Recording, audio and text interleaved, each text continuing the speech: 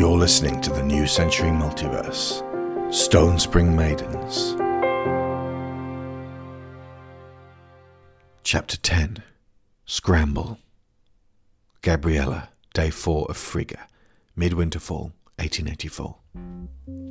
Shortly thereafter, Penny was wearing a crown and demonstrating the flexing of a right arm fastened to a bracket on a workbench, and a waggling of the fingers on its robotic hand, explaining, much as she had done to Corin and dozens of others, how the mind would find each crystal and treat them like extensions of its own central nervous system. May I try? Penny paused, took the crown from over her left ear, and rather than simply handing it to Harry, she leaned in, smoothed back rivulets of curled hair, and slipped the silver tiara gently down over the young woman's head. Their eyes began to wander now. Penny had accepted on one level that she liked and wished to be friends with this curious, intense humanoid with the rounded ears. Everything else beyond that was untenable. She was married. This was a stranger, an outsider, and another species.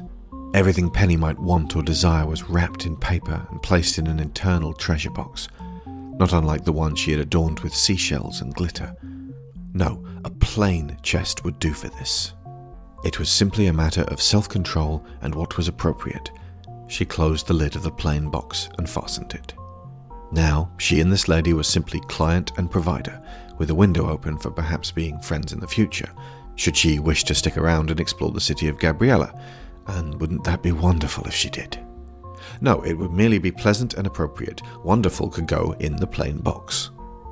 Penny's fingertips had just brushed Harry's cheek, and Harry put up her hand to grasp at the tiara, gently pinning Penny's own in place, as the standard, completely regular and normal sensation of shuddering connection was made. With the tiara, of course. It was all those crystals along the arm and along the fingers that Harriet would be feeling now. The robotic arm spasmed in its bracketed cradle as Harry released Penny's hand and began to control the new one. Oh God. Oh God, I can feel it. This is amazing. Penny felt her elation sharply, saw Truth watching with a mixture of worry and excitement, and began to shake herself. Adrenaline bursts had to be overcome. The mechanical arm thrashed about and went haywire as Harry's emotions overtook her coordination. Cal and Truth stood well back as Penny sidestepped towards Harry's chair, leaned in and said in a low voice, close to her right ear, "Calm, shh." Harry jolted and their eyes met once more. The arm dropped and hung before picking itself up again as Harry gingerly reached up and flexed the fingers, turning the wrist. Penny moved out of the way as Harry edged her chair forward, cycling the wheel around with her left hand. As she neared the active prosthetic, the yellow gems glowed. Careful. Harry arched up from her perch, leaning forward as far as she could go, and reaching out to meet the mechanical right hand with her own warm palm. To cool. It's just me. Woman and machine hung like that for a moment. Penny saw Truth now biting back tears, and wiped away one of her own. Harriet was a natural to synthesis, that much was for sure. Let's try her with some legs then. Maybe we should let her rest for a bit. You started this. I want to see how everything works. A smile had broken out across Harry's face, and Penny wanted it to remain there, so she capitulated. All right, then we'd better go into the next room. It has a padded floor and none of these benches to bang into. As the others filed through the doorway, Penny replaced the dull wood carves in the corner and went to select a pair of ivory ones with far more complex foot rigs. She unhooked these and carried them into the next room. Harry clocked this sight and shifted in her chair, glancing down at her own denim-clad thighs. You're going to need to lose those jeans, young miss. Cal was leaning back against the wall, arms folded, regarding Harry, now in a manner that Penny wasn't entirely comfortable with. She's right. They have to affix to your knees. They're adjustable, but there are absorbent stockings you'll need to slip on. This percolated for a moment. I can arrange a modesty screen if you'd like. No, it's fine. Harry gazed at the new legs hungrily. I'll just need some help. Truth moved in, and with some difficulty the pair of them got Harry out of her chair and onto the padded floor, where she lay on her back. They fumbled with the jeans for a moment, and Harry's legs were soon bare. She did not look down at where they ended, but stared up at the ceiling and its white lights. Okay. Put them on me. Penny moved in as Truth stepped away. Harry obligingly offered her right leg, and Penny worked it into the holster. This happened slowly and awkwardly at first, but after tightening it into place, Harry was looking at her again. That's one. She obligingly lifted her left leg, and Penny made contact this time, resting her fingertips on the underside to better position it for the other holster. Harry's skin was warm and trembled at her touch. Over those few minutes, Harry lay bare and vulnerable, and Penny administered to her tasks with gentle diligence and as much professionalism as she could muster. She finished off by laying an ivory tiara across Harry's forehead before backing up to kneel to one side of her. First things first. Wiggle your big toe. Harry, from where she lay, looked down her body across her withered thighs, and their abrupt terminations, now leading down to the strange cream calves and unfamiliar feet. The organisation of mechanical phalanges were in shapes that did not entirely resemble toes, certainly not hers. They were more like asymmetrical diamonds. They were spellbinding. Harry was flooded with a single overriding thought that was not frightening, but did keep catching her off guard. Part of me is now engineered. Part of me is now engineered. She drifted. She was in her forest, then on the meadow. In the far-off distance the wooden stockade of Green Hollow lay. She did not wish to enter. This was a time before she had disappeared inside that cursed place, a time when she still felt whole. Faintly she heard Truth explaining about her mental state of prolonged slumberous concentration. This was unusual. She didn't often feel the passage of time on the outside at the same pace as inside. Then she realized she was not alone.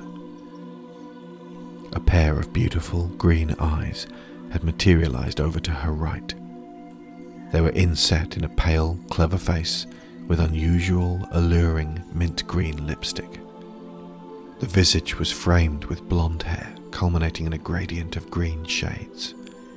Fascinating clothing with fastenings and pockets the same ivory as these new legs. Having her in here felt safe and thrilling. The newcomer spoke again, her voice sweet and deep and gentle. Wiggle your big toe. Harry looked down at the extremity in the far-away realms beneath her knees. That was her new toe, she told herself. It would do as it was asked. The toe twitched. Harry's emotions leapt, but she was ready for them. The voice spoke again. Come. Shh.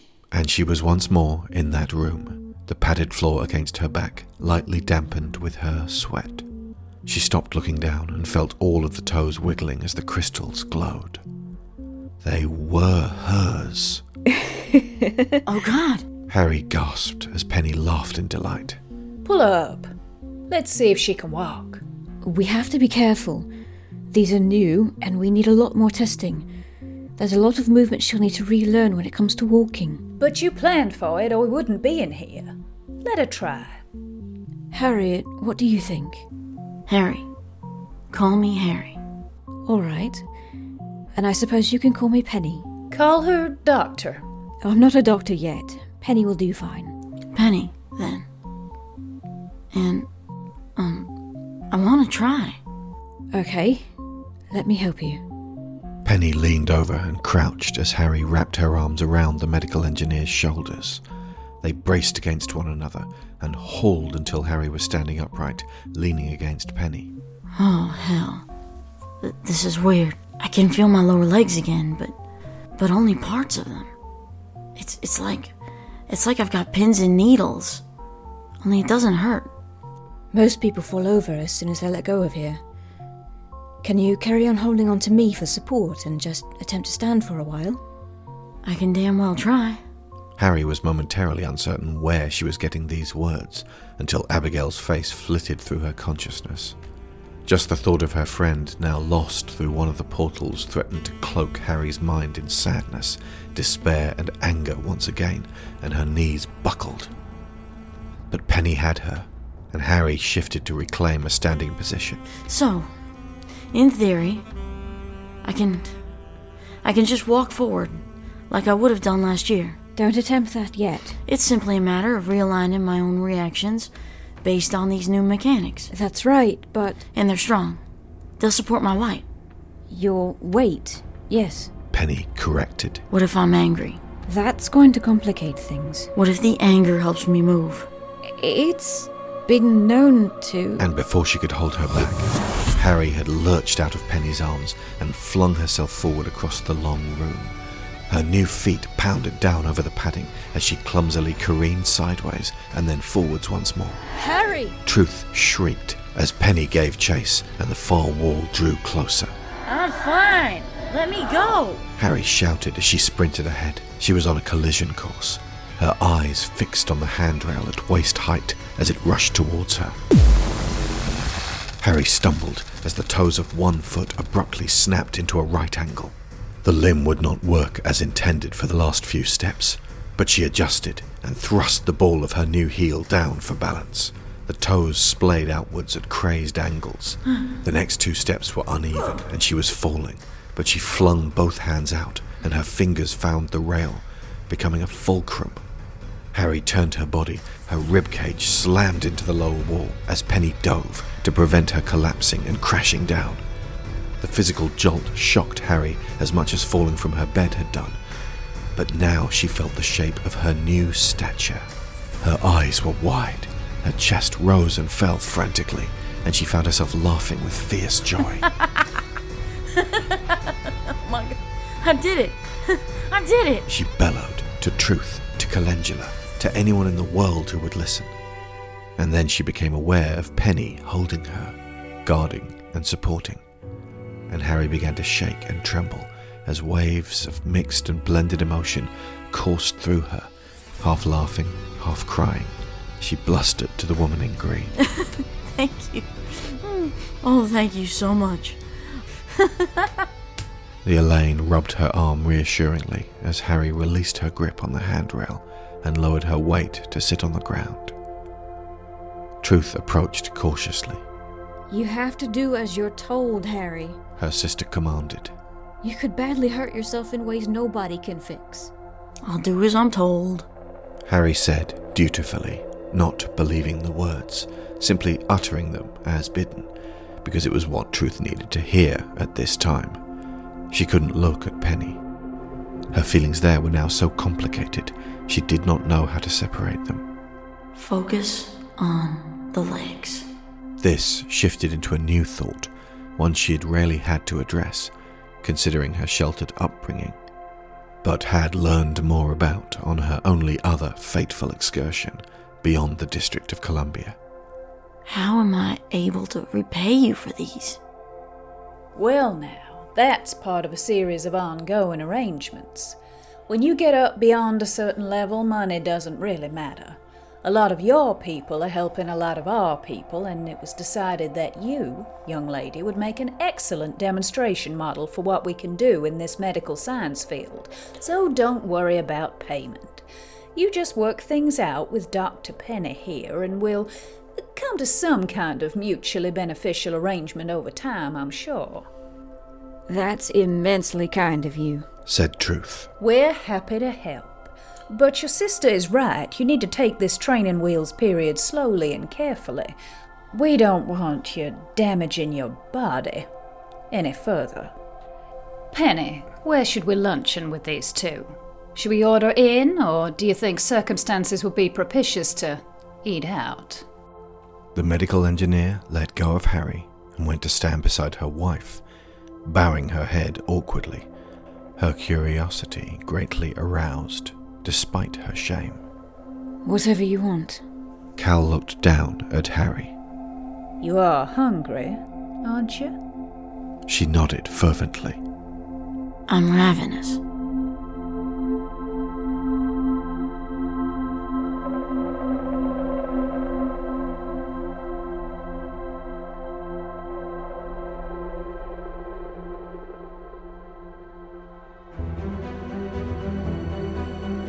You have been listening to episode 10 of Stonespring Maidens, Scramble. Written, edited and directed by Alexander Shaw. Truth Arlington and Penthesily Renwick, performed by Theo Lee. Harry Arlington, performed by Loretta Saylor. Calendula Renwick, performed by Sharon Shaw. Narration by Alex Shaw. Make Your Decision by Dan Phillipson of Shockwave Sound. Flare, composed and performed by Ross Bugden. Pangaea, performed by Kevin MacLeod of Incompetech.com. Many soundscapes, including Elven Glade by Tabletop Audio. And the New Century Multiverse is now part of Fireside Alliance, a progressive community of progressive communities. Come find us at firesidealliance.com and come say hi on the Discord. Stonespring Maidens is available in a gorgeous paperback from Amazon.com, along with the previous 9 stories from the New Century Multiverse, and the 2 newest, Panther Soul and Nightfall of the Wendigo. The New Century Multiverse is funded by Patreon. Our $15 sponsors get credit every episode, so thank you too.